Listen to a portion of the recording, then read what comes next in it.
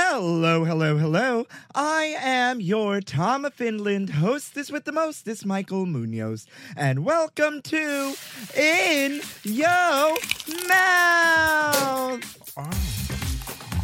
In Yo Mouth. I'm the queen of food who's always in the mood to lick it right, lick it good, show you how to. Oh, God, that's good. I want to know what you eat from the streets to the sheets. So open wide, honey. I'm coming. In Yo Got the Mouth. goosebumps. Looking for a new high-end mascara without breaking the bank? The new L'Oreal Paris Panorama Mascara gives you a high-end lash look in a premium gold luxe packaging. It's all about panoramic volume and fully fanned-out lashes. With its tapered brush, the new Panorama Mascara catches every single lash, giving you the false lash look without any of the hassle. Say goodbye to clumps and flakes, because this mascara is specially formulated to resist them all day with up to 24-hour wear. And the best part? It performs better than Luxe mascaras at only a fraction of the cost. You can buy Panorama Mascara on Amazon today. Getting the smile and confidence you've been dreaming about, all from the comfort of your home, isn't a total mystery with Byte clear aligners. Just don't be surprised if all your friends start asking, "What's your secret?" Begin by ordering your at-home impression kit today for only $14.95. Byte clear aligners are doctor-directed and delivered to your door. Treatment costs thousands less than braces, plus they offer flexible financing, accept eligible insurance, and you can pay with your HSA FSA. Get 80% off your impression kit when you use code WONDERY at Byte.com. That's BYTE.com. Start your confidence journey today with Byte. Hey there and welcome back, folks. Once again, I'm your hostess with the mostest, Munoz. And oh my God, summer flying by. It is hot as balls in New York. It is nonstop raining. You know what? I guess I got my wish here because for the longest time, I've been saying that in the city, we don't have like really good thunderstorms anymore. And that's legit all we've been having. I guess it's the global warming of it all. I don't know. But it is nonstop downpouring rain in this heat. It's next level, y'all. What else can I tell you? It's almost the end of July, folks. I am still reeling off my trip to Puerto Vallarta. I'm really missing the food is what I'm missing. Everything was so fresh and so delicious, and I'm dying to go back, and I just came back, and yeah, that's about it, y'all. I just want to get to the getting on today because today's guest is really special.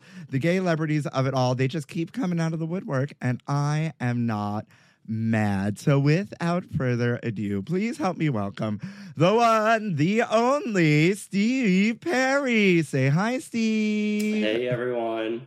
How are you? I'm doing fantastic. Thank you so much for inviting me onto your show. Well, thank you for being here. I'm so excited that we like connected via the intraweb. I slid into your DMs. You did, yes. Sensibly. No nudes yet, you know. I love how you preface yet. Yeah, because well, you know that it does go there sometimes, you know. Well, sometimes, and it probably will, and I won't be mad at it. Listen, I have been stuck in 120 square feet of Times Square for too long, so anything is fair game with consent. Totally. Yes. You know? But before we get to the getting on, Steve, in the grand tradition of In Yo Mouth, I need to wish you happy National Creme Brulee Day. Oh, I love creme brulee. I feel so lucky that I got a day that I actually will enjoy. Right? Right? Like, there's nothing like a good creme brulee, but I feel like creme brulee is a little bit of, for lack of a better term, clickbait. You know, you're like, oh, that's fancy, only because everyone loves to break the sugar top. Of course. And then it's like, all right, the fun is over. Yes. I mean, like, it's a simplistic dessert, perhaps, in that it's very classic. But I have to say, I do love that sugar piece. Like, I will order a creme brulee maybe once a year, but that's enough for me. Yeah, it's all for it's literally all for to break the sugar top, to be like, ooh, this is fun, and then it's over. You know what I It mean? is. Is creme brulee very summery? I feel like, is that a summer dessert? I mean, we're at the end of July here, pretty much. I don't know. and- I feel like it's kind of like a pudding, and that I always associate it with winter. Like I want something filling and fatty.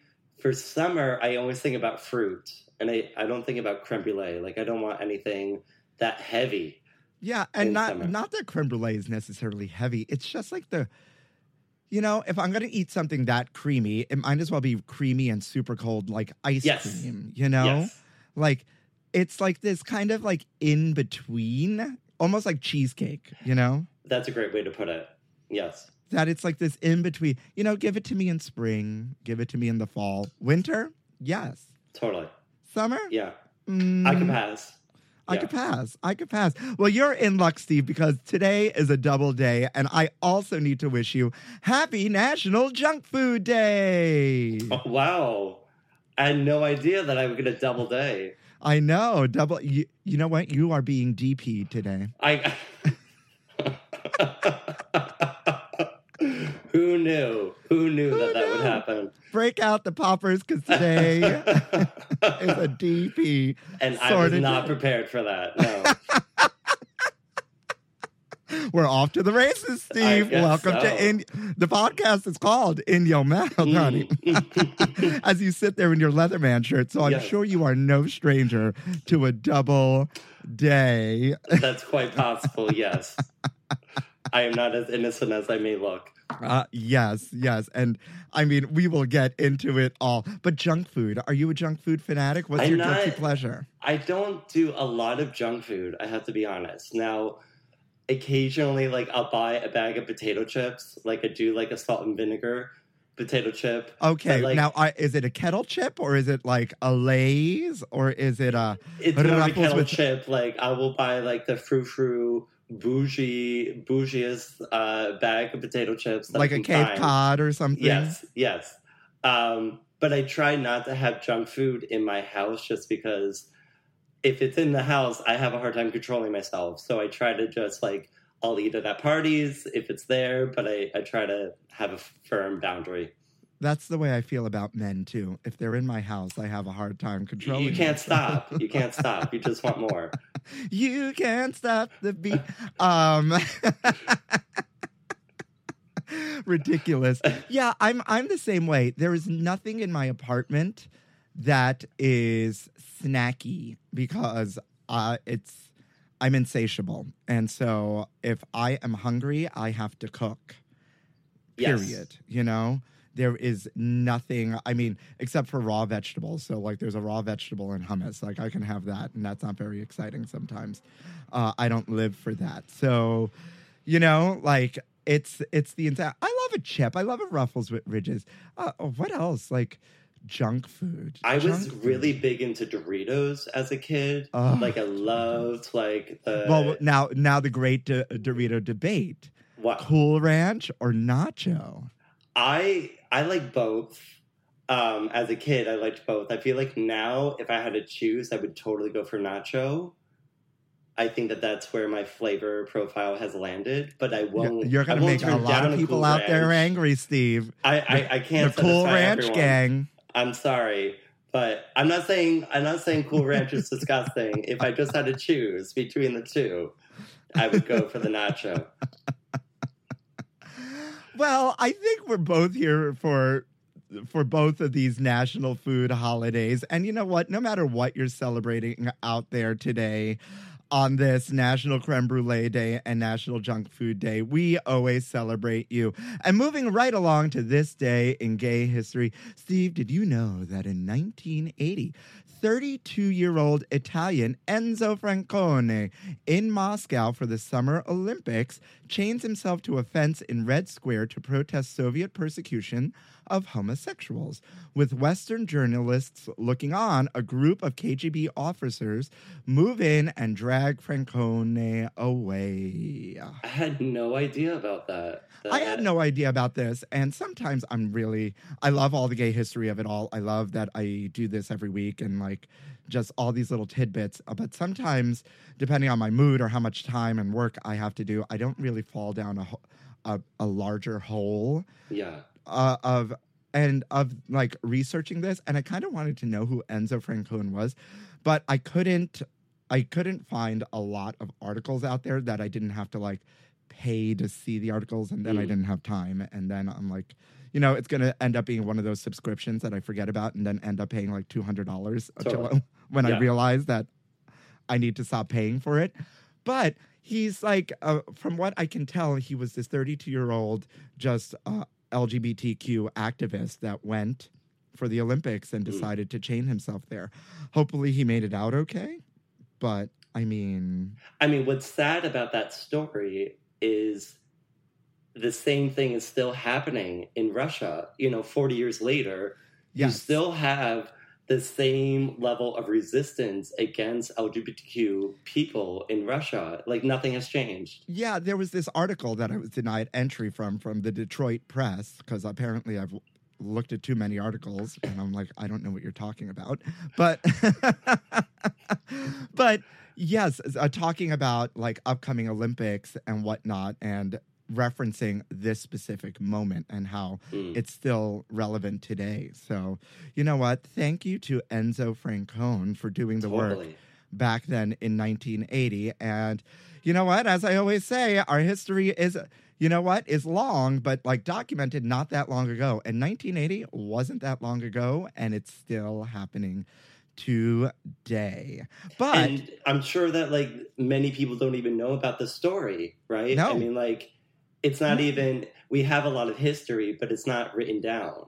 No. Like you have to do the research as you're doing to figure out these little tidbits, but it's not like there's a universal place to like easily access all these things. Well, actually, there is, and I rarely talk about it. I don't understand why. I get 90% of these little factoids from a website called thelavendereffect.org. Oh. And they have tidbits for every day. So thank you to thelavendereffect.org. And 90% of the food holidays come from Foodimentary. Shout out to you for keeping me afloat for over 3 years now, with all these little factoids. So yeah, if you want to do some research on your own and go out there to thelavendereffect.org. There's something every day, Maybe we should do like a gay history of the day calendar, one of those like desktop calendars, the Rippleways. That would be nice. Right? Yeah. Do people still use those? I'm sure there must be some people. Somewhere. We can bring it back. We can bring it back in style. That with like a little Far Side cartoon in the corner. Because I'm an old lady, right? That loves the Far Side, if you remember. But anyways, you know what? Shout out to Enzo Francone, but I want to get to the getting on. And in your mouth, listeners, if you don't know, and you probably already do, Stephen Barry is the self-described Tom Finland meets the kitchen. Steve is a self-taught chef that has an ever-growing collection of cookbooks, which is fed by his travels. He has traveled throughout Europe and has translated Swedish, Norwegian, and Russian cookbooks for his personal use. His food is heavily inspired by Northern and Eastern European cuisine, though not exclusively from that region. He is employed in academia and enjoys using the kitchen to explore cultures, to meditate, to travel, and to inspire. And my favorite thing about Steve and how we connected, because I don't know what the click-through was for me in my Instagram fall down was, and I mean, shout out to Enzo Francone again, just the Italian of it all, is that Steve has a minor/major obsession with a little coffee maker called the Mocha, much like I do. In Latin culture, specifically like Puerto Rican, Dominican cultures, we call it La Greca. And that's that little stovetop like little thingy that apparently a lot of people don't know how to use. Steve, do you know? I know. this? I'm always surprised when people are I'm like, So surprised. Yeah, they think it's so complicated. I'm like, it takes 2 minutes. It literally takes 2 minutes, and even if you don't know how to use it, you figure it out pretty quick. They're YouTube videos.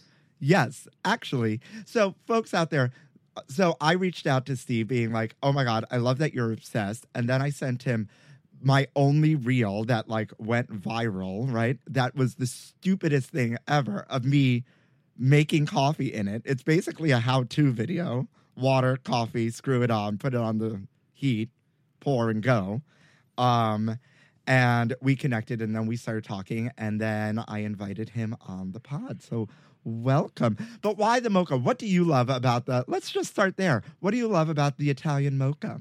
I love that if you look at the design of this piece, it's so simplistic, but it's so elegant. I love that I can make coffee very quickly, and coffee often upsets my stomach. But this type of coffee, the acidity is not as harsh as like filtered coffee.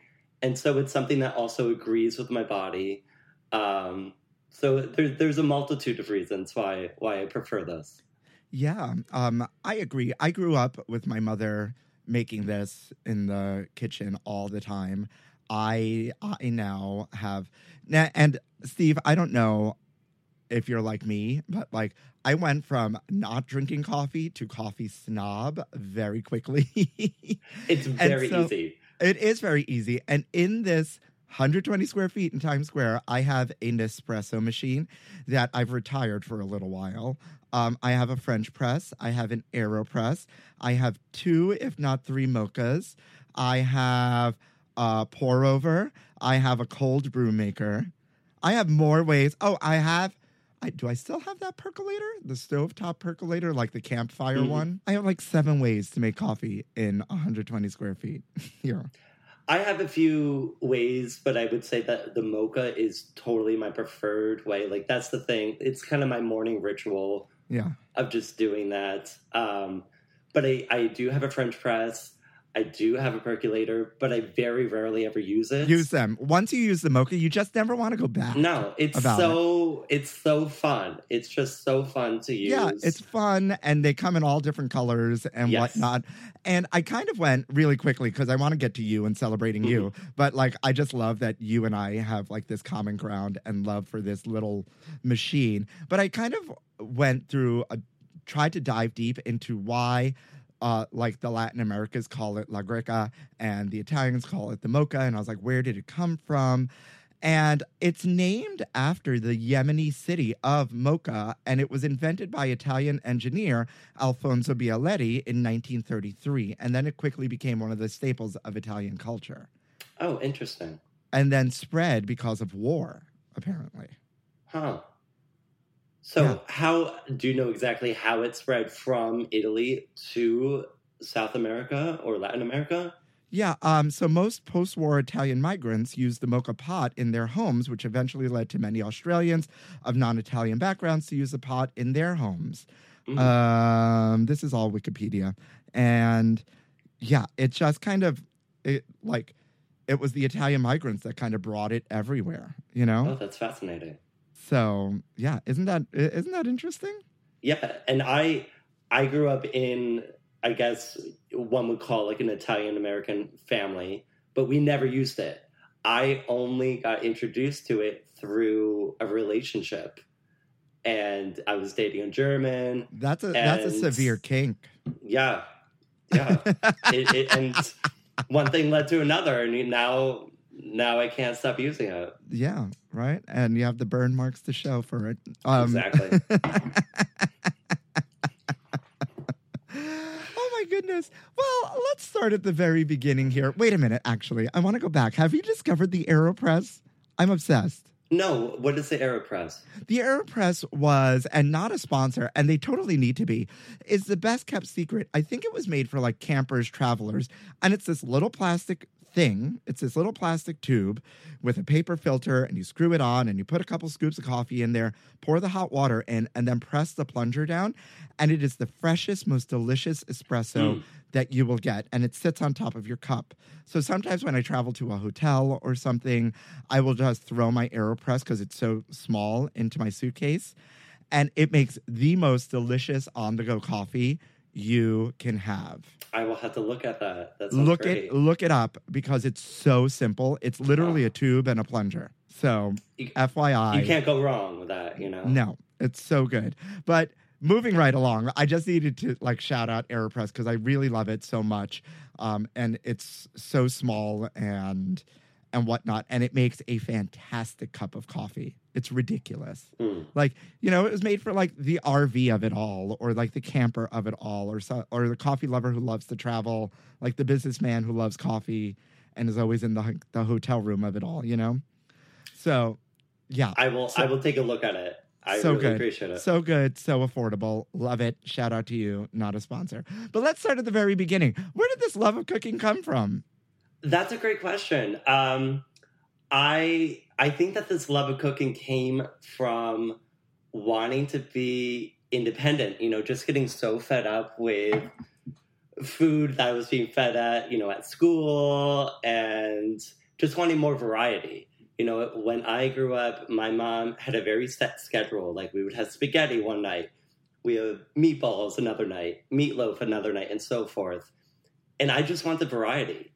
And I think it all happened when I had to take cooking. I don't know if people have to take cooking anymore, home ec, but we are men of a certain age. Yeah, I took home ec, and I was in the 6th grade, and we had to learn how to make some basic desserts and some basic food, and that's when I started realizing all the possibilities that cooking could provide. And then I started falling in love with just going home and watching cooking shows and just seeing people work in the kitchen. And then it wasn't until I had a kitchen of my own that I really just started exploring and taking the time to make all these new dishes for myself, for friends. And that's really where it came from. So what about the cooking was attractive to you? I think cooking is a way for me to express, if I'm cooking for another person, it's a way for me to express thanks and gratitude for that other person. When I'm cooking for myself, it's a way to kind of appreciate myself, to say, you do deserve this nourishment. And what attracted me was a way to learn about cultures without having to travel. Because I first started cooking before I had, a job. And so I didn't have a lot of money, but this was a way for me to go to the grocery store and buy ingredients and feel like I was able to connect with different cultures without having to spend a lot of money to travel there. Yeah. And I've actually never thought about it that way. And because it's so plainly obvious, the way you put that. But when I started really diving into cooking, it was because, yes, I was watching Food Network, and one of the first things I ever made was Emerald's butternut squash gnocchi. And I never had butternut squash before, and I didn't like it. I made it. I went through the whole process of making it. And then I was like, oh, I don't like this. I mean, I love it now. But then being in kitchens and, because my mom, my Puerto Rican mother, love her to death. Her cooking is amazing, but she had her staples as well. And so I'd be working in these kitchens, and short rib would come out, and these mushroom dishes would come out, and things. And I'd be like, oh, I want that. That tastes good. How do I recreate that at home? Yes. But then thinking about the cultural aspect of it all, yeah, you're making jerk chicken, and how is this made? And I mean, we talk about the cultural appropriation of it all. I think it was the last episode or whatnot, where I was talking about how mad I was at Ree Drummond making sheet pan quesadillas about as she invented them. Right. But in the sense of that, it was the ownership of it all, not the gratitude of I just want this, to because I want quesadillas, you know? Like, Exactly. There's a Yeah. different like feel to that. Like, you know, not saying that she couldn't make a quesadilla. It was the way she made them, you know? As if she like invented them. Yeah. You know? And it was like, girl, like, cut it out, you know? Yes. Like, ridiculous. But in the sense of like exploring this and having that take of being like, oh, that was really delicious from this place. I want to recreate that because these flavors aren't flavors that I'm normally used to, you know? Yes. My mother never made, like, every time I eat a mushroom, still to this day, my mother's like, ugh, right? Mine too. Not because she's ever had mushrooms. It's just the idea of it, you know? Because Mine it's too. not something, Yes. not something that it's exposed to very much or is part of the culture. Yeah, and that's why I started just amassing a whole collection of cookbooks so that I could learn what to do with different types of food. You know, like for a period of time, I was vegetarian, and you can be a very bad vegetarian and eat potato chips and Boca burgers. Speaking of And- National Junk Food Day, Yeah, and junk food vegetarians, junk food- they're totally a thing. Totally. And I totally fell into that realm for a period of time until I started educating myself of, well, how do I cook really great dishes with beans? And how do I deal with like different pulses and lentils and things like that? And just making my diet more varied. Because I know I was exposed to a very small set of foods, and cookbooks that focus on different cultures has helped me realize, oh, no, there's a huge set of foods out there that I was totally ignoring for a large period of time in my life. Yeah, yeah. What made you want to start to translate all these cookbooks? Because that's really interesting, right? You travel a lot, and then one day you just decide, here's a cookbook in Russian. I'm just going to sit here and translate it. So whenever I travel, I always will buy at least one cookbook. Sometimes I come home with 3 cookbooks. How many do you own? Is there a count? Oh, At least the face. 100. Let's say at The least 100. face.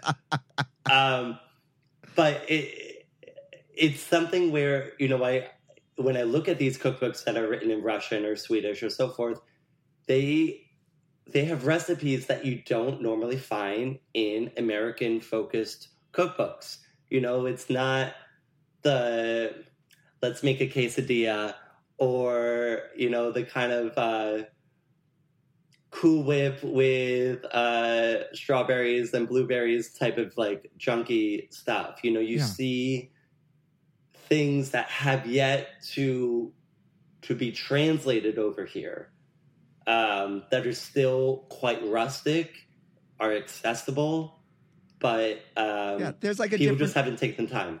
there's a different like hand to it. There's like a different like Yeah. feel, you know? Yes. Like I always say, my mother's rice, especially the white rice, sometimes it's just white rice. But there's something that my mother does to this white rice that I don't know, that it's the most delicious white rice I've ever had, you know? And it's like, it's fantastic. But like, yeah, there's a different like hand and feel. So yeah, I can totally relate and understand that. And you see a different flavor profile. You'll see them use different spices that normally you may not think about incorporating. So I find that kind of inspiring to then, you know, look at these recipes and then think about how can I infuse other recipes or other foods with a similar profile. Yeah.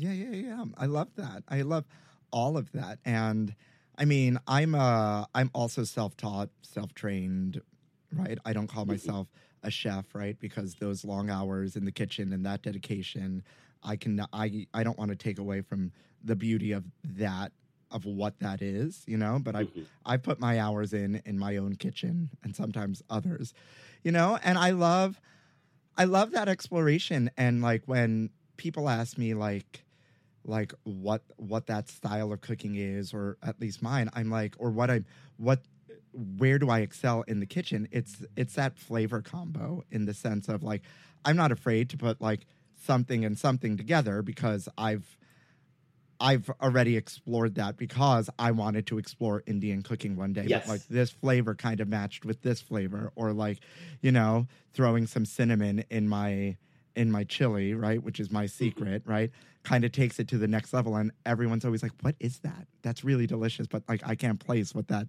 flavor back there is. And it's like, you know, and it takes it to a different place. And yeah, that's really, really beautiful. You know, we know you work, I said you work in academia. Is part of the academia of it all like you being a linguist?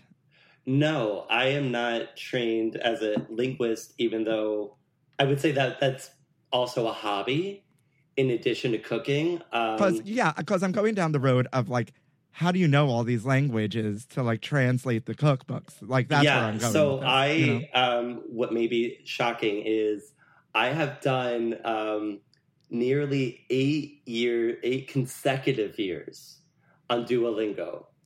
I have completed the Norwegian course, the Swedish course, the German course, the Danish course. I've completed a lot of courses on Duolingo. So you know how to say the men write in sugar. Yes. In many languages. Because in your mouth listeners, if you've never been on Duolingo, because I did it for Italian before I went to Italy, and I did it for a few weeks, the men write in sugar was a big thing for some reason, and I don't understand why that was the phrase I needed to know. I find that the phrases that you find on Duolingo you'll probably never say them, but I think that they probably use them just so that you're like, are you really asking me to say this thing? And it's like, yeah, we're asking to say that thing, so you pay attention, but you're never actually going to use that phrase, you know? Yeah. So it works, apparently.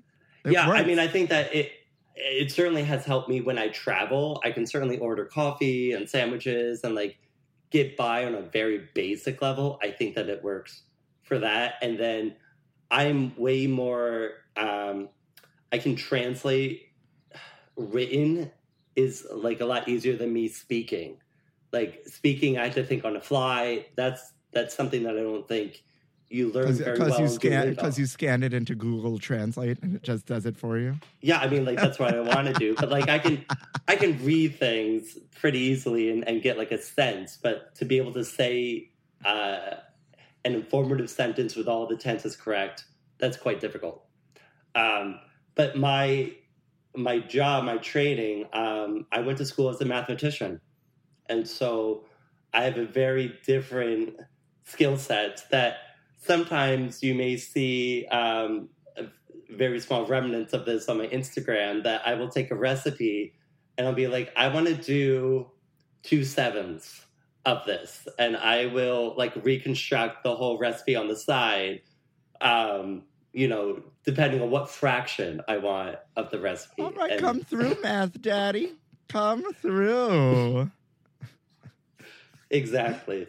I love that. I love all of that. And I think that a lot, you know, I often am cooking by myself, and you know that cookbooks often focus on cooking for a party or cooking for a feast. And so I'm very interested in, well, why can't I just cook this one thing, but just have like one serving or 2 servings?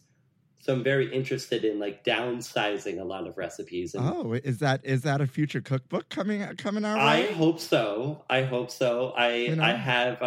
have sketched out a cookbook, but I need to actually write the proposal for it. But that is a goal that I'm working towards. I love that. Yes. Well, I love and support that wholeheartedly. And I love just sitting here getting to know you.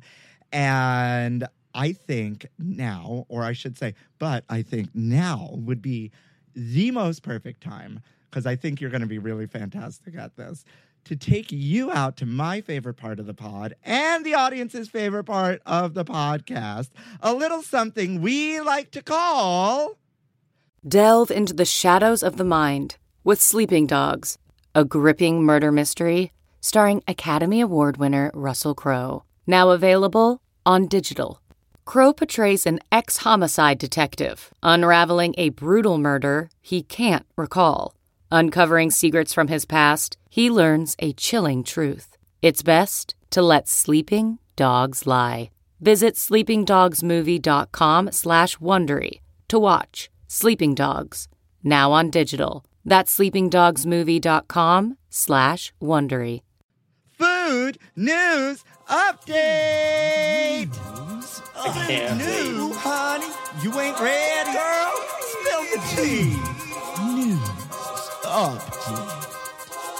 Kraft created a macaroni and cheese ice cream, and it's available nationwide. I don't know if I would eat that. Macaroni and cheese ice cream. What would that be like? I'm thinking, is that gonna be like Velveeta? Like, is it gonna be? Well, it's going to be Kraft. yeah. right? So it's been all over the internet. I guess I'm a little late to the game here, right? Because it's a weekly podcast. So like sometimes things we're just a little late to things here. But all the influencers, all the food influencers, the fluencers, right? Or whatever you want to call them, have been like going to Van Leeuwen and trying this Kraft macaroni and cheese ice cream. So is it only available in one place? Yes. So Kraft, all food news updates today, by the way, come from Food and Wine. Thank you, Food and Wine, for providing me with all my food news on this day, on this National Junk Food Day. So Kraft did the collaboration with Brooklyn-based creamery Van Leeuwen, and it brings the familiar cheesiness of Kraft macaroni and cheese in a cool, creamy scoop of ice cream. Ugh. I am really not into this. I don't think. I mean, I may try it just for the novelty's sake, but I don't see me going out to the grocery store and searching this out, or even trying to recreate this. Have you had Van Leeuwen ice cream? I have not. I don't know. It's delicious. They make the best, what I think is the best vegan ice cream on the market. Mm. I think it's actually probably fattier than regular ice cream, but it's so freaking delicious.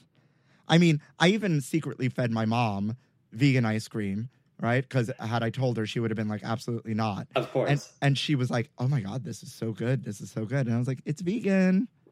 No real milk in here.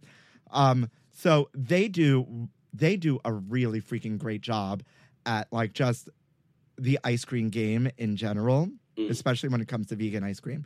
That being said, the influencers, as I'm now calling them, as I watch them, Elliot Norris, Will Coleman, all of them out there trying it, at first they're like, and then they're like, with the whole. Okay, I'm not missing out then. I'm glad about that. No. This is obviously a publicity stunt of some sort. Kraft macaroni and cheese has been a staple of the American diet since 1937. Can you believe that? 1937. Wow. Right? So during,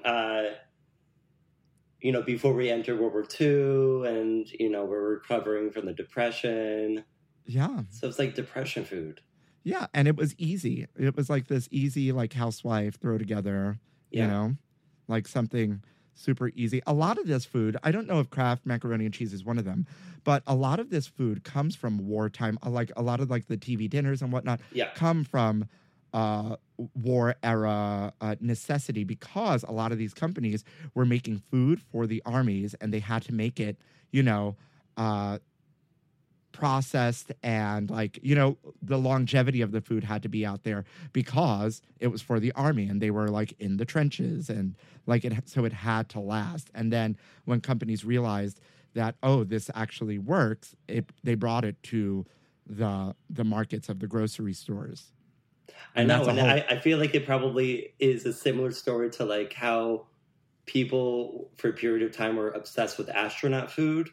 Yeah, we talk about that all the time here too. Yeah, it's I don't know. I guess Americans are just obsessed with like processed food and not having to do anything. Like, well, it's addictive. Prepared. It's addictive. Yeah, it is. It is. The high fructose corn syrup of it all is addictive. And let me tell you something. When I got back from Mexico, this tummy was not okay, and that's all I'll say about it. And I seriously am standing on the fact that at the Atlanta airport, I ate something that probably was processed and not good. And when I was in Mexico, everything, 90% of what I ate was made in front of me and fresh as fuck. It makes a difference. And unprocessed. Yes. And then I put this random Hudson News chicken wrap in my body, and my body was like, "Are you crazy? No. Yeah. Get it out. Get it out." Well, this whole thing was made for National Macaroni and Cheese Day. I don't necessarily know if Steve and I are here for this, but if this is your thing, go get it. And even if not, go support Van Leeuwen and their vegan ice cream.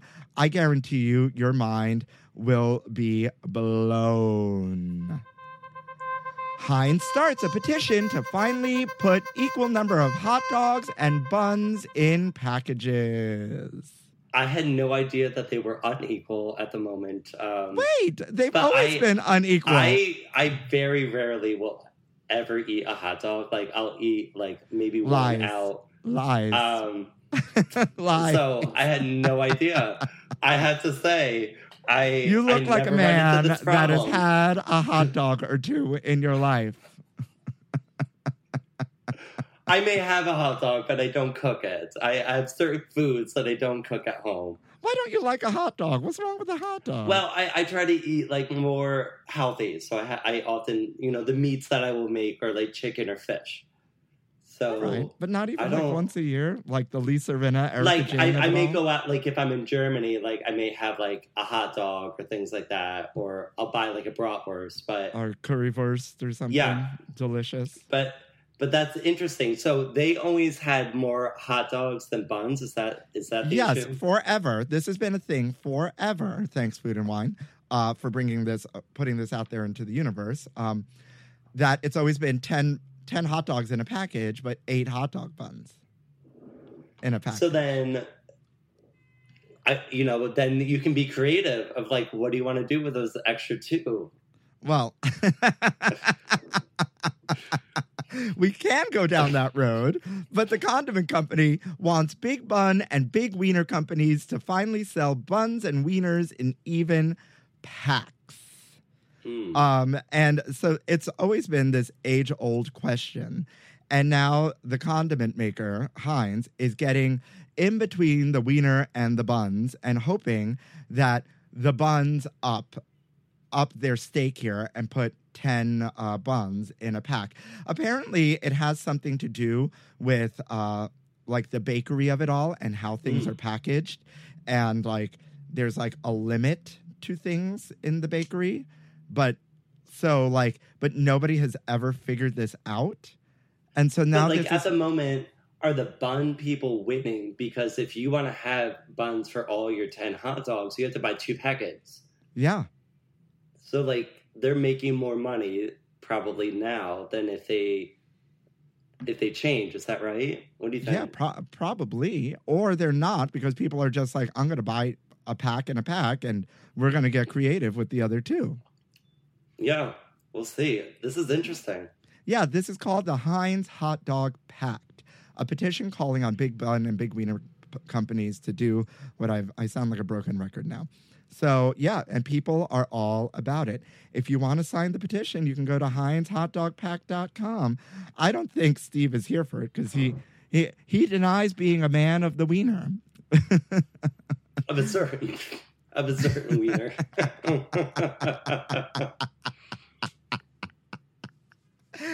But I'm here for it. You know what? Why can't we come together, one wiener in one bun? Or maybe even, you know what? If you have to get creative, it happens all the time. 2 wieners in one bun. I'm here for it either way. Yes, you could totally DP your bun. Yeah. That's totally fine.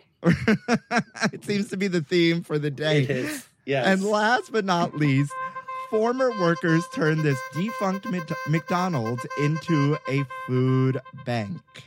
Isn't that amazing? What kind of McDonald's? I didn't hear that.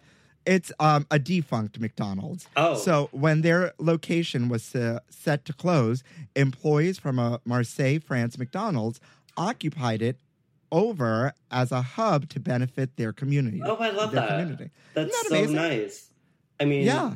reuse the space. If the space, like, if the architecture is like sound, that's great. Yeah, so this food bank, the workers seized a McDonald's in France. The former McDonald's in question is located in Marseille's 14th district. When the restaurant was set to shutter in 2019, the people who worked there saw an opportunity to use the easily identifiable space to address the needs of their community. So they reportedly took the keys and began illegally occupying the building for use as a food bank. They rearranged the letters forming the McDonald's sign to a new name, Le Pré M, which in true French fashion translates to the after M. Oh, that's amazing. Yeah, and though the restaurant is now stocked with food, even encroaching into the former dining area, the kitchen equipment itself is apparently not being used. Isn't that amazing? I like that. I think that's my favorite story. Yeah, I mean, I love to end on good food news updates here. And the best part about it is that the government is trying to buy the building so the police doesn't shutter them out, right, for this illegal activity. And the French government is saying, listen, we're not encouraging this sort of thing. Like, we don't want you to come and illegally take over. But we love that the community and the people who grew up in this 14th district of Marseille want to help the community and have done this. So we're going to support you in this way, right? But we encourage you to do this, yes, to help the community out, but in the right ways in the future, you know? So I think that's amazing. Yeah. And I'm sure, like, you know, McDonald's are usually like in a central location of the city. So, like, a lot of people probably have access to this. Like, yeah, it's great. And listen, McDonald's has a long torrid history and a long just history in general. And it wasn't, I mean, it was within like the last 5 to 8 years, I think I realized how much good work the Ronald McDonald House does, you know, with helping families, like just with like kids that like have, you know, major medical issues, and they put them up and they house them and they pay for all the medical bills and all of that stuff So for all the other stuff that McDonald's is in the press about, like from, you know, stuff in the food and whatnot, right? On the flip side of this, talking about the McDonald's of it all, at least there's a Ronald McDonald House doing all sorts of good things for the children out there. That's true. And you know what? Even though McDonald's isn't necessarily behind this mission, you know, it kind of like, I guess it's great PR for McDonald's as well, you know?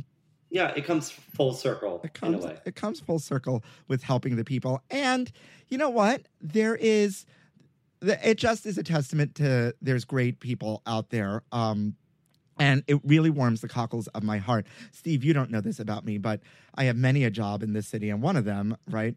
Like, I don't know what came over me, but I was like, I need a third job. And let me just start working part-time for fun in this restaurant in this city. And we had a woman come in with her autistic son and everything, like, whatever, you know, we're there, I'm serving. The autistic son went over to this big bell and was exploring, right, this big bell that's in this restaurant. I mean, it's a massive bell, right? Not like Liberty Bell, but it's pretty big and old and, you know, brass. And ends up, I didn't even know you could ring this bell, but ends up finding out how to ring this bell and scares the shit out of the entire restaurant. And once everybody kind of realized what was happening, right? They were like, oh, it's just this kid, you know, and he's exploring. And everyone began to cheer, right? The mother was obviously very embarrassed, right? Being like, no, whatever. Right? Like, management comes over. I was like, listen, it's fine. This is the situation. Whatever. Everybody's happy. Totally. You know, not an issue. This one table that I was serving on the other side, they were like, oh my God, you handle that so well, this and that. I was like, there was nothing to handle. I'm like, right. It is what it is. Whatever. Right? He's just ringing the bell. Like, everybody's on the same page. You know, it scared everybody. It was funny. Let's party. They were like, we want to pay for her bill, but don't tell her, because we knew she was embarrassed, like, just by the situation, you know? Like, you know, it was just like this outburst, whatever. And I was like, oh my God, that's so nice of you. Do you want me to tell her? They were like, absolutely not. We want to leave. Just cover Yeah. the bill. And like I started to like well up, and then later on I did eventually have to tell her that her bill was covered and then she started to cry, and you know, Oh, like it's just a that's so testament sweet. that there are really good people out there in the world, you know? Yes, totally. And I feel like it's very easy, given the news often, to forget that. Yeah. To forget that there is humanity out there, that people can connect, strangers can connect. So Yeah. I really like that story. Yeah, right. And like these people in France, they're just like, we're doing this for the community. Yeah. Period.com. There's a need, and we will provide. Right, and they're all volunteers. So It's beautiful. and, yeah, and with that, I think that's a gorgeous way to end a food news update. Now you can carry those good vibes on for the rest of the day, Steve. You know? Totally. I really appreciate that.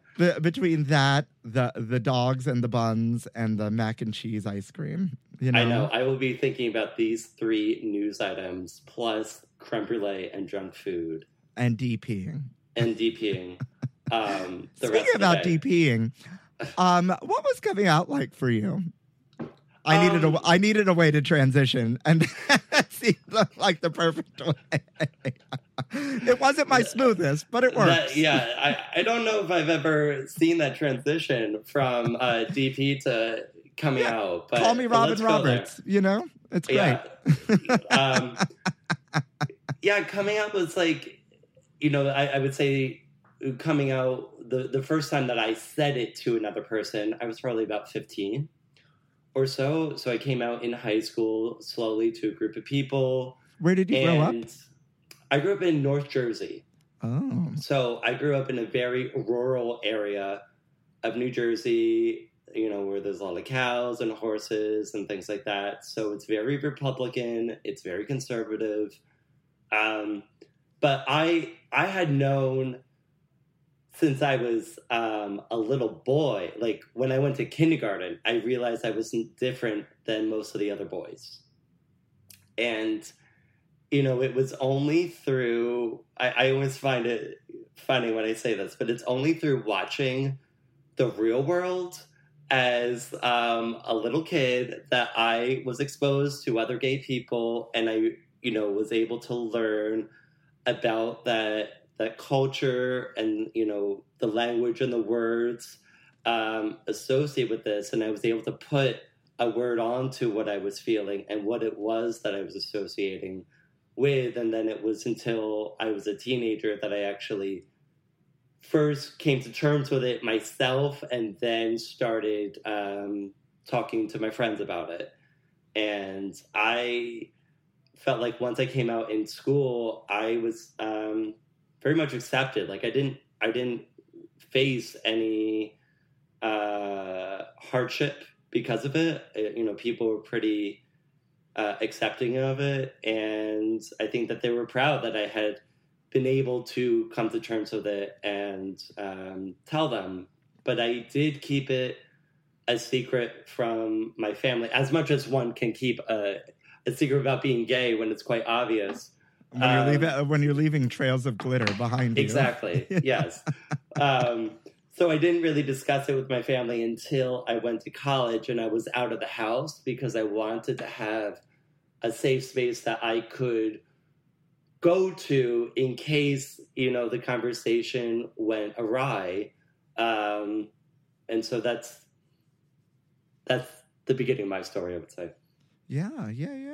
And listen, we never qualify stories here on the pod because, you know, there's no good or bad coming out of it all, right? And some of us are lucky that we are surrounded by love, right? Mhm. And some of us are not so lucky at the beginning till we find that family that accepts us, you know? And that's why I'm forever saying and preaching that each of our stories is important, because we never know who it will affect. And I want to thank you for sharing that. Why the Tom Finland of food? Well, I always, how do I want to say this?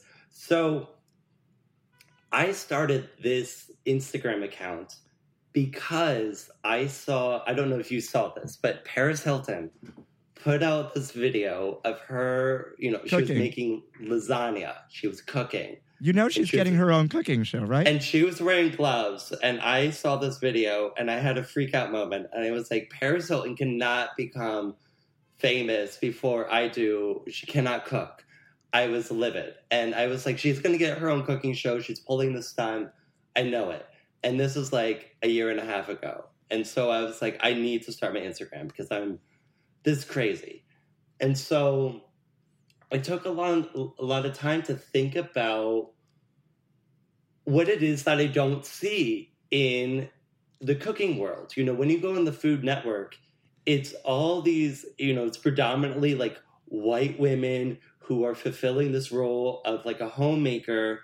And I don't see myself represented.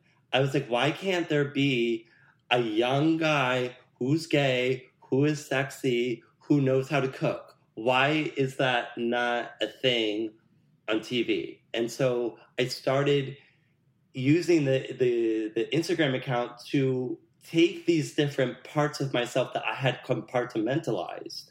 You know, I had put this leather side, you know, in one corner, and this cooking side on one corner, and this, you know, academic on one corner. I was like, why don't I try to fuse it all together and actually present more of an authentic representation of who I am? So that's really where that has come from. Yeah.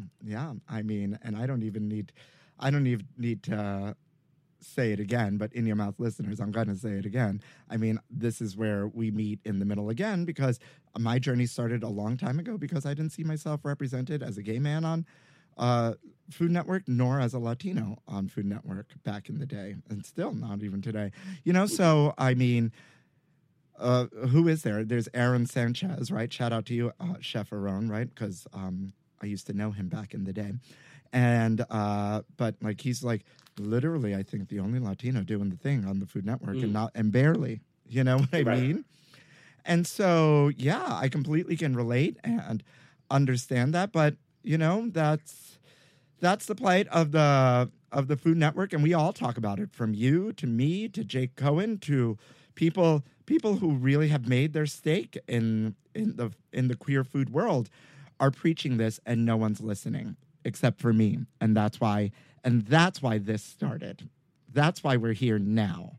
Exactly. That's why there's this platform for me to talk to you and you to tell your story. Mm-hmm. Right? Because we need to hear our stories told from all sides, you know? Because we're not hearing it, and we're here, and we are the tastemakers, you know? And we are changing, like, exactly, the foodscape. And what I've been surprised about on my Instagram is there is an audience for this. There is a desire to see this kind of representation, and I'm quite validated, I would say, by that, because at first, you know, when I was telling my friends my plan to integrate leather and cooking, they're like, "You're crazy," you know, like, why are you going to do that? And I was like, no, like, I just feel like no one's doing this. Why not? Why not try it? And I feel like I have been able to make a little niche for myself online, and, you know, it grows a little bit every day, and I'm very thankful for that. Yeah, absolutely. Absolutely. And I mean, it works. So does that mean we're going to see you in like assless chaps soon with your whisk? Possibly. Can't wait. I'm living for that fantasy, you know, or just slide into the DMs. I'm okay with that. Yeah. I'm waiting to get, you know, a sponsor by like Mr. S or like, you know, Leatherman or whatever. Yeah. And they can just give me whatever they want to give me, and I will, you know, take pictures of me cooking in it, and great. You could throw an event, poppers and pot stickers or something. Yeah, if I got like a free, you know, constant rollout of poppers, that would be great too. Right? You know, the possibilities are endless. I mean, I'm obviously here for all of it, because like now you got my gears turning, right? Call me, we will collab. What's next for you? I would say I'm hoping that this cookbook idea that I have will take off. So I've written I've written like a little bit of a demo for the cookbook, and that's what I'm looking to do. So I want to make a cookbook, collaborate with a photographer that will actually take good photos, because at the moment I just take everything on my iPhone. So that's where I'm seeing myself in the future, is like distilling this Instagram account into at least my first cookbook. I love that. Yeah. And we are here and we can't wait to see that. You'll have to come back once it's all, finished and set. Yes, and we can I would love to. regroup and promote all the things for you. Totally. Speaking of promoting all the things, tell the kids where they can find you, how they can slide into your DMs, how, they can follow all the things and wait for, the Chaps photo like I am. So at the moment, you can find me on Instagram. My handle is Cook with Steve. And that's the only place the only social media landscape that I'm occupying at the moment. Perfect. It's all we need. It's literally all we need. And maybe the dirty Twitter handle. I haven't given that out yet. So maybe in the future. Maybe in the future. Something if you like find that. me if you find me on that side of the world. Woo! The amount of people I found, right? And I support every last one of them. It's always a nice surprise when you're like, oh, I know that background. Yeah, I know. Yeah. You know what? Normalize seeing your friends' buttholes. Whatever. I don't know what got into me this morning, but I'm here for all of it. Maybe it's because I really wanted to go out to like the Eagle last night, and it was raining and thundering so hard. I just stayed my ass in bed, and it was worth it because I was fresh and ready for you today, and I can't thank you enough for coming on, giving me of your time. I loved connecting with you. This is obviously not the end of us. Thank you so much for just coming on and giving us, all the things today, Steve. Thank you so much for inviting me. I feel really honored to have been on the show, and I really appreciate it. You are welcome here anytime. I tell all my guests, me podcast, S Sue podcast. In your mouth, listeners out there, it's summer. There's still beach time to go. And you know what? There is a beach towel, an In Your Mouth beach towel merch on my website, and it's super cute. There's also a ton of other merch. I know, shameless plug, as if the ads on the pod aren't enough. But listen, a bitch got to start making money, so you can't be mad at a 30-second ad. Oh, I'm a poet and didn't even know it. Folks, as always, you know what? Get out there, get vaccinated. You know what? Wear your masks because people are still getting sick, obviously. And you know what? Buy the merch, or if you don't even want to buy the merch, just swipe down really quick and hit like the 2, 3, 4, 5 stars. Leave a comment. It takes all of 2 seconds. Go support Steve Perry at Cook with Steve on Instagram. And with that, all I'm going to say is thank you for listening to In Yo Mouth.